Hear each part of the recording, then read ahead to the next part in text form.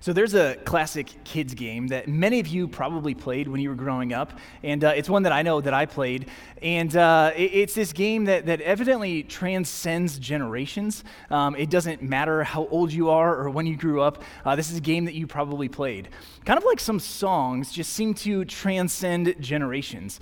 There's some reason, or for some reason, my daughters know Twinkle, Twinkle, Little Star and Jesus Loves Me as if they were new today, but obviously they've been around for a while. So what is this game? Well, what do you think it is?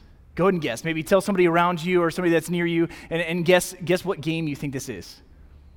It's not Simon Says, but that would be a good guess. It's not hide and seek. That would also be a good guess. It's not tag, which is also a good guess. Now you're maybe wondering, what game is this? Well, the game is Follow the Leader.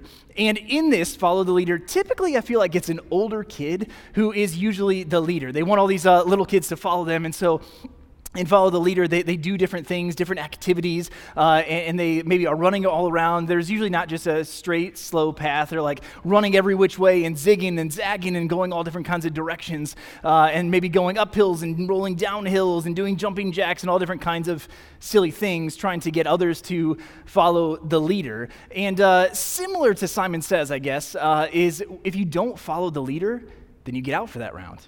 If you don't match one of the movements or the actions of the leader, you get out. So you're called to follow the leader.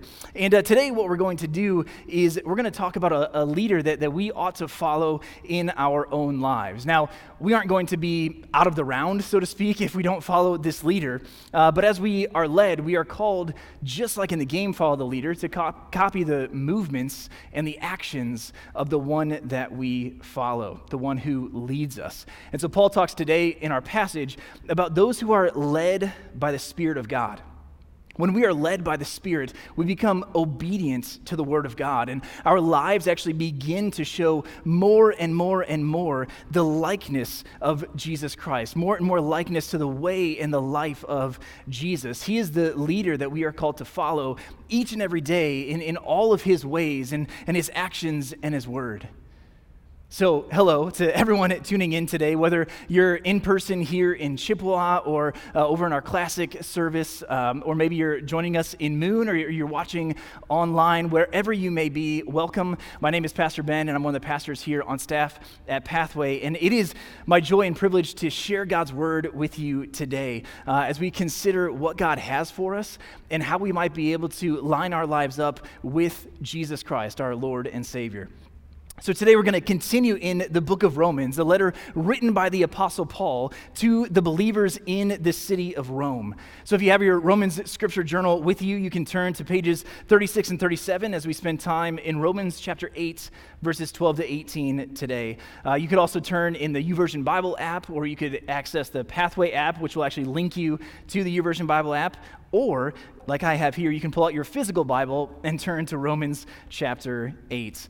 As we go along today, we're going to talk about a few distinctives for those who are disciples of Jesus Christ. Some of these distinctives, they are led by the Spirit of God. They've been adopted as children of God. They experience suffering as heirs with Jesus, and they will be glorified with Jesus. So let's jump in. Romans chapter 8, starting in verse 12. We're going to read 12 through 14 to begin. So then, brothers, we are debtors not to the flesh, to live according to the flesh. For if you live according to the flesh, you will die. But if by the Holy Spirit you put to death the deeds of the body, you will live. For all who are led by the Spirit of God are sons of God. Verse 14 is where we get our first point for today. We see that disciples of Jesus are first led by the Spirit of God. Led by the Spirit of God. If we jump back to verse 12, we're reminded of the encouraging reality that for those who are in Christ, we don't have to go on sinning when we are in Christ, because we are new creations, and new creations live out of the Holy Spirit at work in us. In fact, it's not only that we don't have to go on sinning, but what is true of the one who is in relationship with Jesus, we actually have no excuse to continue living in sin. Because we have the Holy Spirit of God living through us, we cannot keep living in sin if we are following Him as our leader. There's always a way out. As Pastor Jeff shared a couple of weeks ago, he said, you cannot defeat sin altogether, but you have a fighting chance in every battle. And that fighting chance is not you. It's not your power or your strength. It's not your ability, but it is leaning on the Lord and His strength. It's following the leading of the Holy Spirit as He guides and directs your steps. And it's allowing the Word of God to so take hold of your hearts that you might not sin against Him, because you're so filled up with the Word of God in your heart and in your life that there just isn't room for sin. 1 John 3:9 says, no one born of God makes a practice of sinning, for God's seed abides in him, and he cannot keep on sinning because he has been born of God. He cannot keep on sinning because he has been born of God. Now, we're not talking about perfection. We're not talking about never, ever, ever sinning, because that's not possible for us while we're still on this earth. We aren't Jesus. So we're not talking about perfection, but we see it back in Romans 7 that Paul has actually reminded us of his own struggles, his own challenges, his own shortcomings, that at times when he wants to do good, in Romans 7:18 it says, he has the desire to do what is right, but not the ability to carry it out. Our passage today reveals to us where the power comes from in order to live obediently to God and to follow Him. So again, we're not talking about perfection. Paul never suggests that the inheritance of this future life requires that we stop sinning altogether, but he demands a clear long-term progress toward Christ-likeness, this process of sanctification, of becoming more and more and more like Jesus. Verse 13 brings up this life and death struggle of the flesh and the spirit. Again, it reads, for if you live according to the flesh, you will die. But if by the Spirit you put to death the deeds of the body, you will live. This is not just a good versus a bad decision, but a life versus death decision. It's a big deal. So what does Paul mean by living according to the flesh? Well, when you have a temptation towards sin and you say yes to it, then you're living according to your flesh. You're living according to your sinful nature, whether it is to speak in a certain way towards someone, to treat someone differently because of the color of their skin or the language of their mouth or the amount of money in their bank accounts. Whatever it may be, to degrade someone with the look of your eye or the word of your mouth or the intent of your heart. Those would be things that are living according to your flesh, your sinful nature. But we are called to live in a different sort of way. We are called to live in a way that is in accordance with the Holy Spirit of God. It's through the power and the work of the Holy Spirit in our lives that we are able to put to death the deeds of the body leading to life. I love the contrast that Paul uses here in this illustration. It's so helpful. He says, you will die if you live according to the flesh, but if you put to death the deeds of your body, that leads to life, eternal life with God. So we're either putting something to death or something else is putting us to death, right? There's either a passive dying because we have been living according to our flesh, or there's an active putting to death the deeds of our body. John Owen once said, be killing sin, or sin will be killing you. You see, we do not passively follow Jesus. It's not our default position to live surrendered to God. It's a battle every day, isn't it? You feel it, I feel it. It's a battle each and every day to actually say yes to Jesus, to say yes to the call of God on our life, to live surrendered, to live in humility. It's hard. And so if we're not actively engaged in that battle, then we're losing. We have to be active. We cannot be passive in this battle. So the question for you is, are you fighting alongside God through the power of the Holy Spirit working in you, or are you fighting against God? You see, we can passively and apathetically die because we live according to what feels good. We can live according to what seems right or what sounds spiritual, but in reality, it is according to our sinful nature. Or we can intentionally kill the sinful nature, crucifying it on the cross with Christ, and live the abundant life that Jesus promised us in John 10:10. Moving to verse 14, Paul writes, for all who are led by the Spirit of God are sons of God. Again, we don't have a debt to the flesh to live according to it. Our obligation is not to the flesh, but our obligation is to the Holy Spirit. Following Jesus necessitates sacrifice.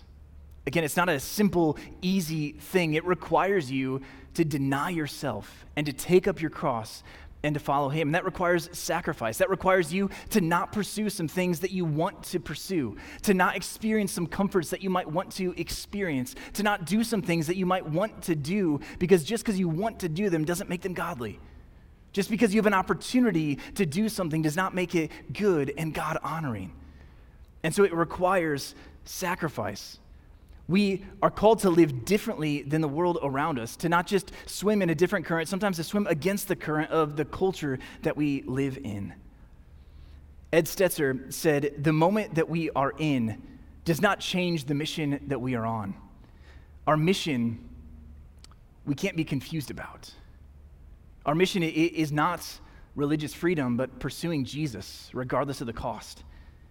Our mission is not electing a particular official, but it's in uncompromising allegiance to our King of Kings and our Lord of Lords. Our mission is not safety and security and comfort, but to go therefore and to make disciples of all nations, all people groups, all races and ethnicities, to make disciples of everyone. That is our mission. We are called to be the hands and the feet and the mouthpiece of Jesus Christ to all people, that by all possible means we might actually win some to the gospel of Jesus Christ, that they would experience freedom and true life by grace through faith in him. The Spirit of God leads the disciple of Jesus in these things. How do we know if we are led by the Spirit? Well, there's a willingness here to be led by the Spirit, to yield to the conviction of the Holy Spirit as he confronts us, as we read God's word and apply it in our lives. One Bible scholar wrote this. He said, "God's people invariably fall back into sin when their focus turns away from the Almighty to themselves and to the things of the world." Right, you see this in your life, I see this in my own life. When I turn my mind away from the things of God, that's when temptation succeeds. That's when I'm starting to live in sin because I'm no longer thinking about how to please and glorify God. I'm not living according to the Spirit. I'm not following the leading of the Spirit. Instead, I'm following the leading of my flesh. We feel that struggle. We feel that challenge. And so as I read this, I thought about this old hymn, right? May we fix our eyes upon Jesus and look full in his wonderful face. And the things of earth will grow strangely dim in the light of his glory and grace, right? This old hymn has such deep truth for us. As we are led by the Spirit, we see evidence in the way we deal with sin, right? A sensitivity to sin, a conviction over our own sin, a regular practice of repentance in our lives, where it's not just a once-a-year thing where we get on our knees and like, oh, I'm so sorry for, it's an actual continual practice of repentance. It's a surprise and a revulsion at the sin around us, but also a gracious compassion toward those who are living in sin, and a deep humility for ourselves because we know ourselves and we know that our sin is ever before us. It's in full view before us. As we think about being led by the Holy Spirit, we cannot follow the lead of the Spirit of God if we are unfamiliar and detached from him during the week. Christianity is meant to be lived out in vulnerable, honest, and accountable community, with people who love you in the Lord and desire for you to not walk in sin, but to walk in the Spirit of God. Do you have that kind of godly community around you? When we think about being led by the Spirit, you only get out of church and community, and you only get out of this what you are willing to put into it, what you're willing to sacrifice for it. If you only come to one service maybe 2 or 3 times a month, and that's it, you're missing out. You're missing out on what God really has for you in his body, in the body of Christ that comes together. One, there's a piece of the body missing when you're not here, but also that's not enough. If your faith in Jesus relies on one church service to fill you for the week, you're going to be running on empty before you even start work or school or parenting on Monday morning.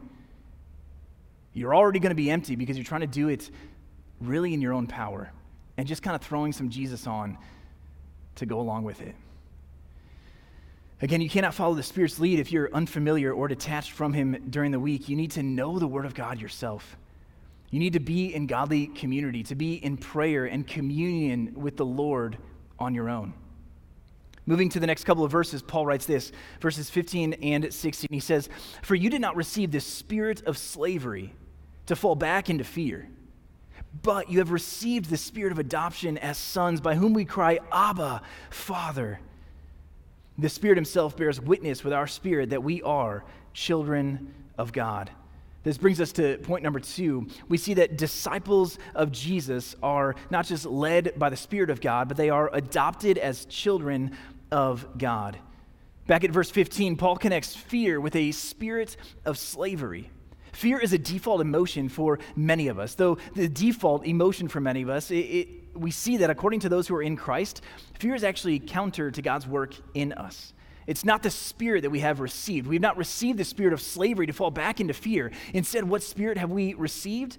The spirit of adoption, by which we cry out, Abba, Father. This is a far better spirit. It's contrary to our flesh. It's contrary to our nature, but we are adopted into the family of God and experience the full and intimate relationship with God the Father that God the Son, Jesus, experiences. Adoption is inherently undeserved. Undoubtedly, you know someone who has either been adopted or has adopted somebody. There's this beauty to adoption that really so amazingly reveals to us who we are in Christ.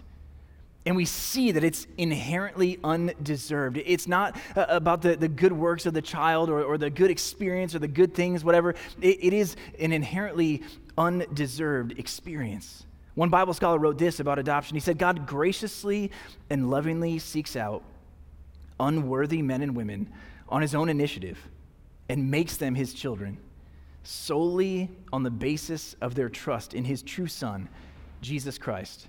Because of their adoption, believers will share the full inheritance of the Son. As Paul describes adoption here, he's speaking to the Roman audience in the Roman context. Adoption in this way was not actually a part of the Jewish culture. It's not something that they practiced at that time. And it was with the Romans, though. And adoption was actually a really big deal. They took it very seriously.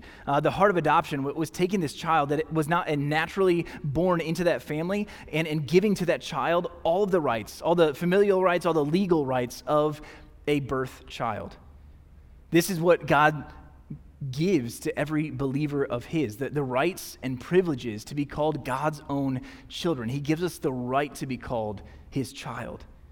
Adoption, when we see in the Roman context, it required a severing of a relationship from their natural family. It would have been a legal and a social severing. They would have a different last name. They would not run in that same circle with those same people. It was a legal severing of that relationship from their natural family. And then the child would be permanently secured into the new family. Everything that came with the child, whatever obligation, whatever debt, whatever that was owed, that the child owed, was wiped away as if it had never existed. And they're accepted into and brought into this family in a full and complete way. There were also 7 witnesses that were required for this. In the case that if the father died and there were some challenges or some questions as to whether this kid was really adopted or not, there were 7 different witnesses that could come forward and say, yes, that child has been adopted by this family and enjoys the full legal and social and all the other rights that come along with a natural-born kid into this family. What a beautiful picture this is of the adoption that we experience by grace through faith in Jesus Christ. We are severed from our old self, this sinful self, and we become a new creation. As we are severed from our old self, or we die to our old self, as it's so often called in Scripture, we come alive to Christ in this new family with all the legal rights and privileges of a natural-born child. We are born again into the family of God. Our debts, our sins are wiped clean, and we are debtors no longer to the flesh, but according to the Spirit of God. And the Spirit himself testifies in our own lives that we are children of God, and that's how we're able to cry out, Abba, Father. This term, Abba Father, is an intimate relationship with our Heavenly Father. There's this intimacy that exists in Christianity that really exists nowhere else, where our God says that we can call him Abba. In the word Abba, it is really like daddy. It's this little kid understanding of their father, and they call out to him in this relationship that isn't earned by any other fact, and they've been accepted into this family. They've been born into this family. And so we've been born into the family of God, and he says, you can call me Abba. You can call me daddy. You can call me not just father, a more official term, but you can call me dad. There's an intimacy there that God invites us into. The Holy Spirit testifies of it, and we're able to call him Abba, Father, in the same way that Jesus, in one of the most intimate moments of his life, as he's praying in the Garden of Gethsemane before his crucifixion, he cries out to his Father, and he says, Abba, Father. We experience the same rights and the same ability to cry out to our Abba, Father. It's clear here in this intimacy that the heart of God toward you, that his disposition towards you is one of love, one of inviting you in, of welcoming you into his family, of saying, hey, I know things haven't always gone right. I know you've messed up. I know you've done things wrong. I know maybe you've got a lot of regrets. I know you've got a lot of challenges. But come on home. He extends the invitation. It's always extended. He invites you to come back to relationship with him, or maybe to come into a relationship for the first time with him, to know him, not just as a God of rules or regulations or things like that, but a God of relationship who says, hey, you can call me dad, and I'm never going to let you down. I'm never going to leave you. I'm never going to forsake you. I am your God and your Father. You are my beloved child. Come on home. This is the relationship that God desires with us. Moving to verse 16, we see Paul writes, the Spirit himself bears witness with our spirit that we are children of God. Again, the Spirit bears witness. In the adoption ceremony, there are witnesses present saying, yes, this is a full and legal commitment, a full and legal adoption.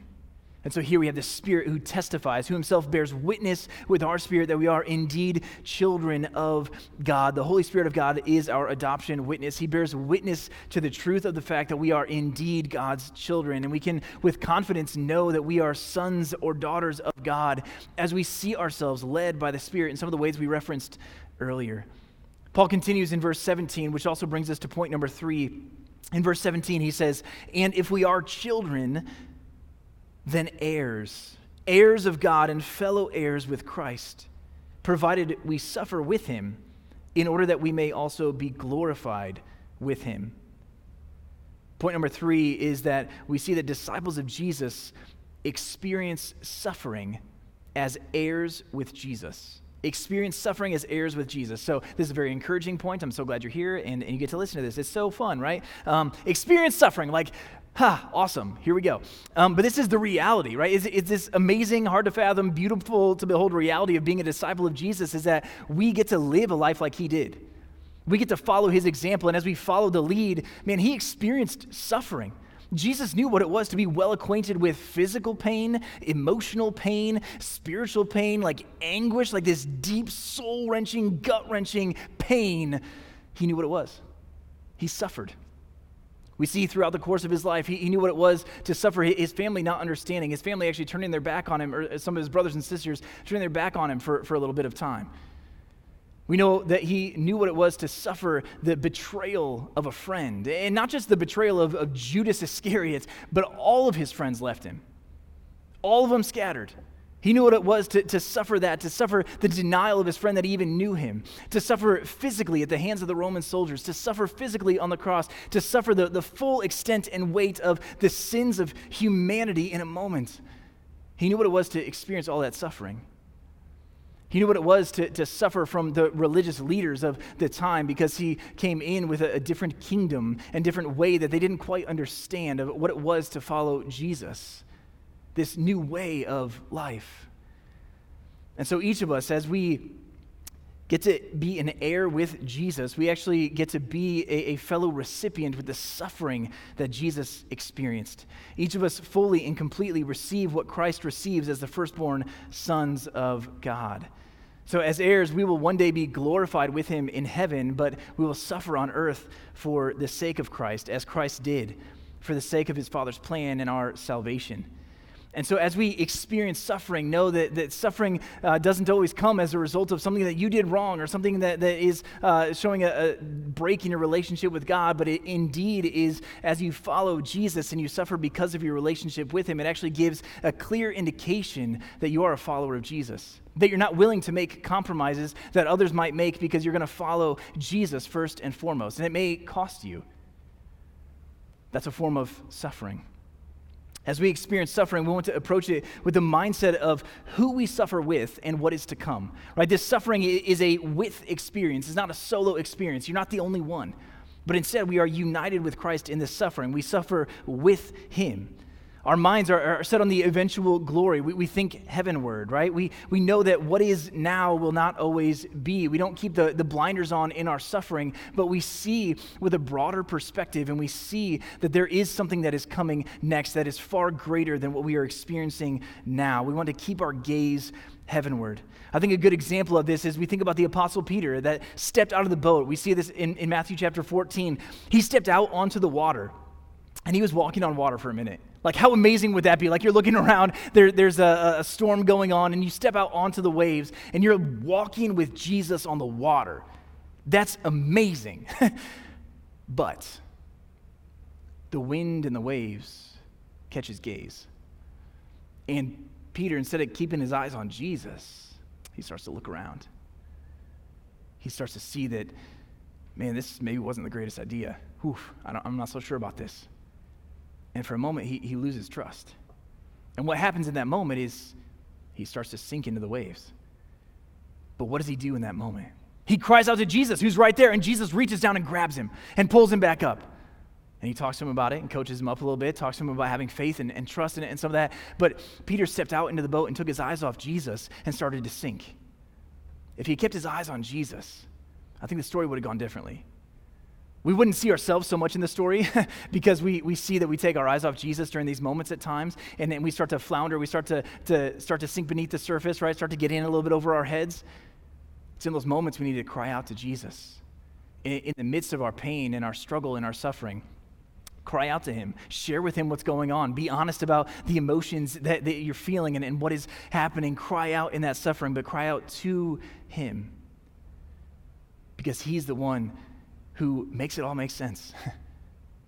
We cling to him in those moments. We want to keep our eyes fixed on Jesus because nothing else is going to withstand any of the tests or trials or sufferings or temptations that come at it.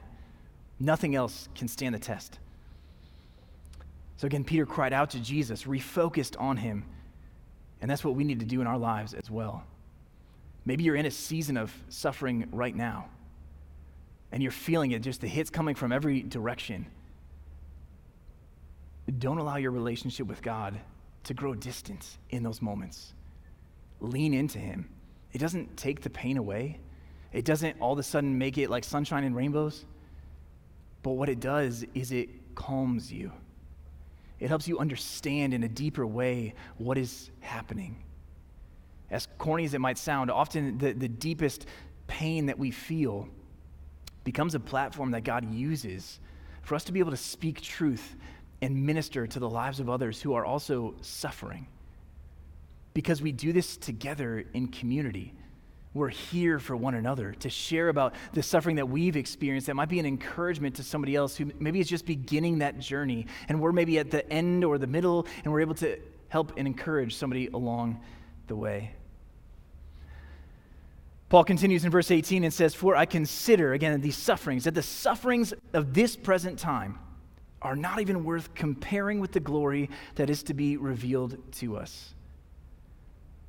Again, the sufferings of this present time are not worth comparing with the glory that is to be revealed to us.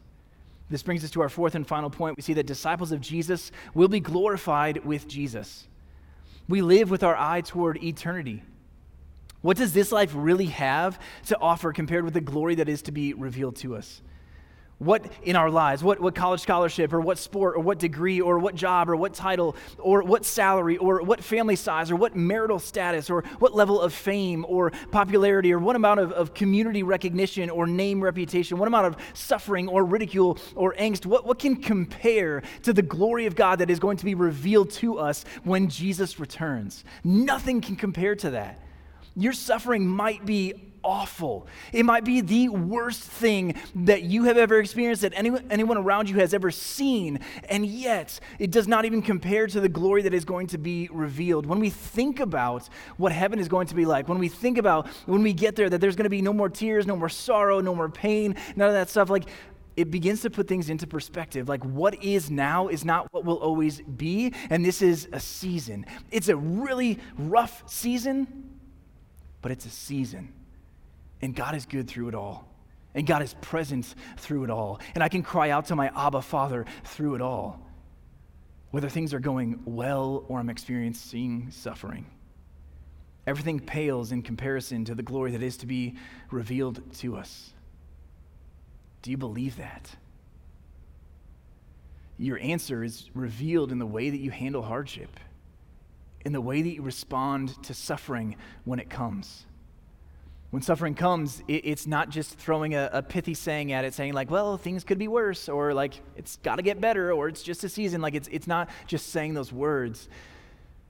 Going through suffering is not just trying to grit it out and grind it out and like just grit your teeth and get through it as quick as possible. It's not just like keeping going, keep your feet, whatever. It's like actually resting in God. It's taking a moment to stop and see that you're not alone in this journey. To see that God is right there with you. He's ministering to you. He's bringing other people in around you. We want to suffer well, right? Jesus knew what it was to suffer well and to not sin in his suffering, to not complain in his suffering. And so as we have our eyes and our gaze heavenward, we're able to suffer well for the glory of God, knowing that we have this future secure in Christ by our adoption into the family of God. So what does this mean for us? First of all, if you are in a place where you are living according to your flesh, you've not made a decision to follow Jesus and by faith believe in his death, burial, and resurrection that paid the price for your sins, if you've not made a decision about that, well, your first response is to make a decision. What do you believe about Jesus Christ? Do you believe he is who he says he is? Do you believe that the Bible is true? Do you believe that the Bible communicates the true reality of who Jesus is, that Jesus was born of a virgin, that he lived about 33 years on this earth, that he was crucified on a cross for your sins, that he was buried in a tomb, that he actually died, and that he paid the price and the penalty for your sins, and then he rose from the dead 3 days later? Like, do you believe that? You need to make a decision on whether you believe that or not. You start there. Make the decision to follow Jesus. Second, if you are a follower of Jesus, remember that you are called to follow the leader. It's a silly kids game, but in life, this is who we're called to follow. We're called to follow the Holy Spirit as he guides and he leads us. You are not the leader. No one else around you is the leader. Nothing and no one compares to following the Holy Spirit as our leader. The Holy Spirit is the one who leads you, and so I want to encourage you, follow his direction. There are those moments where the Holy Spirit leads and the Holy Spirit prompts you to do something, and you feel that prompting. Your response in that moment, are you going to say yes to that prompting or no? I encourage you, say yes to it. Because when you say no, that's called disobedience to God. And that's called sin. We want to live in obedience to him. And so when the Spirit prompts us, the Spirit moves, the Spirit leads, you want to follow the Spirit, follow his direction. And we are able to understand more of that as we're in godly community, as we read the Word of God, right? We're not hearers only, but we're doers of the Word of God. We read it and we apply it and we pray and are in relationship with our Abba Father. A third thing that you can do is cry out to your Heavenly Father who loves you so deeply. His heart is for you. His heart breaks for you. His heart weeps for you. His heart comes alongside you in your weaknesses, in your strengths. and he's always there for you. Cry out to him. Come to him. Lean into him. Know with confidence that you can approach your heavenly Father not based in your merit, not based in your good deeds or bad deeds or any deeds at all, but because he is your heavenly Father, because he initiated the adoption, and you received that full adoption as an heir with Christ, based on his love and his heart towards you. Lastly, know that suffering is inevitable. Jesus was perfect and he experienced suffering. You will too. Experience suffering for the right reasons, for following Jesus and living uncompromising in your obedience and relationship to him. Allow suffering to be redemptive in your life, to be used for God's glory as you keep your mind and your gaze heavenward and have an eternal mindset in the midst of that suffering. Again, it doesn't make suffering more enjoyable or less painful, but it allows us to suffer without sinning and deepens our faith in and dependence upon God in the midst of our suffering. Let's pray. Father, we thank you for your Holy Spirit. We thank you that we know with confidence that we don't have to continue on sinning. Because, God, we see this battle in front of us. We resonate with Paul as he says that the things that he wants to do are really hard to do because the desire is there, but the action lacks. God, we feel that. We thank you that Paul shared his struggle with us, that we might be fellow strugglers along the way. I pray that we don't make this an excuse for our sin, but instead that we look to engage this battle, to follow you, to be led by the Holy Spirit of God, and to walk in step with that Holy Spirit, to faithfully follow you, Lord. I pray that we would be in godly community, that we would be in relationship with other people who love you, Jesus, and love us, that we can follow Jesus together, to be there for one another, to minister to one another. God, I pray that we would be students of the word ourselves, that we would grow in the fruit of the Spirit each and every day of our lives, that we would have our own spiritual disciplines and spiritual habits that grow us in relationship and understanding to you, that we can actually live this out in the world around us. God, we confess that we need your help, and we thank you that you sent your Holy Spirit to be our helper. Guide us. Lead us, Holy Spirit. May we follow your lead. Pray these things in the name of Jesus Christ. Amen.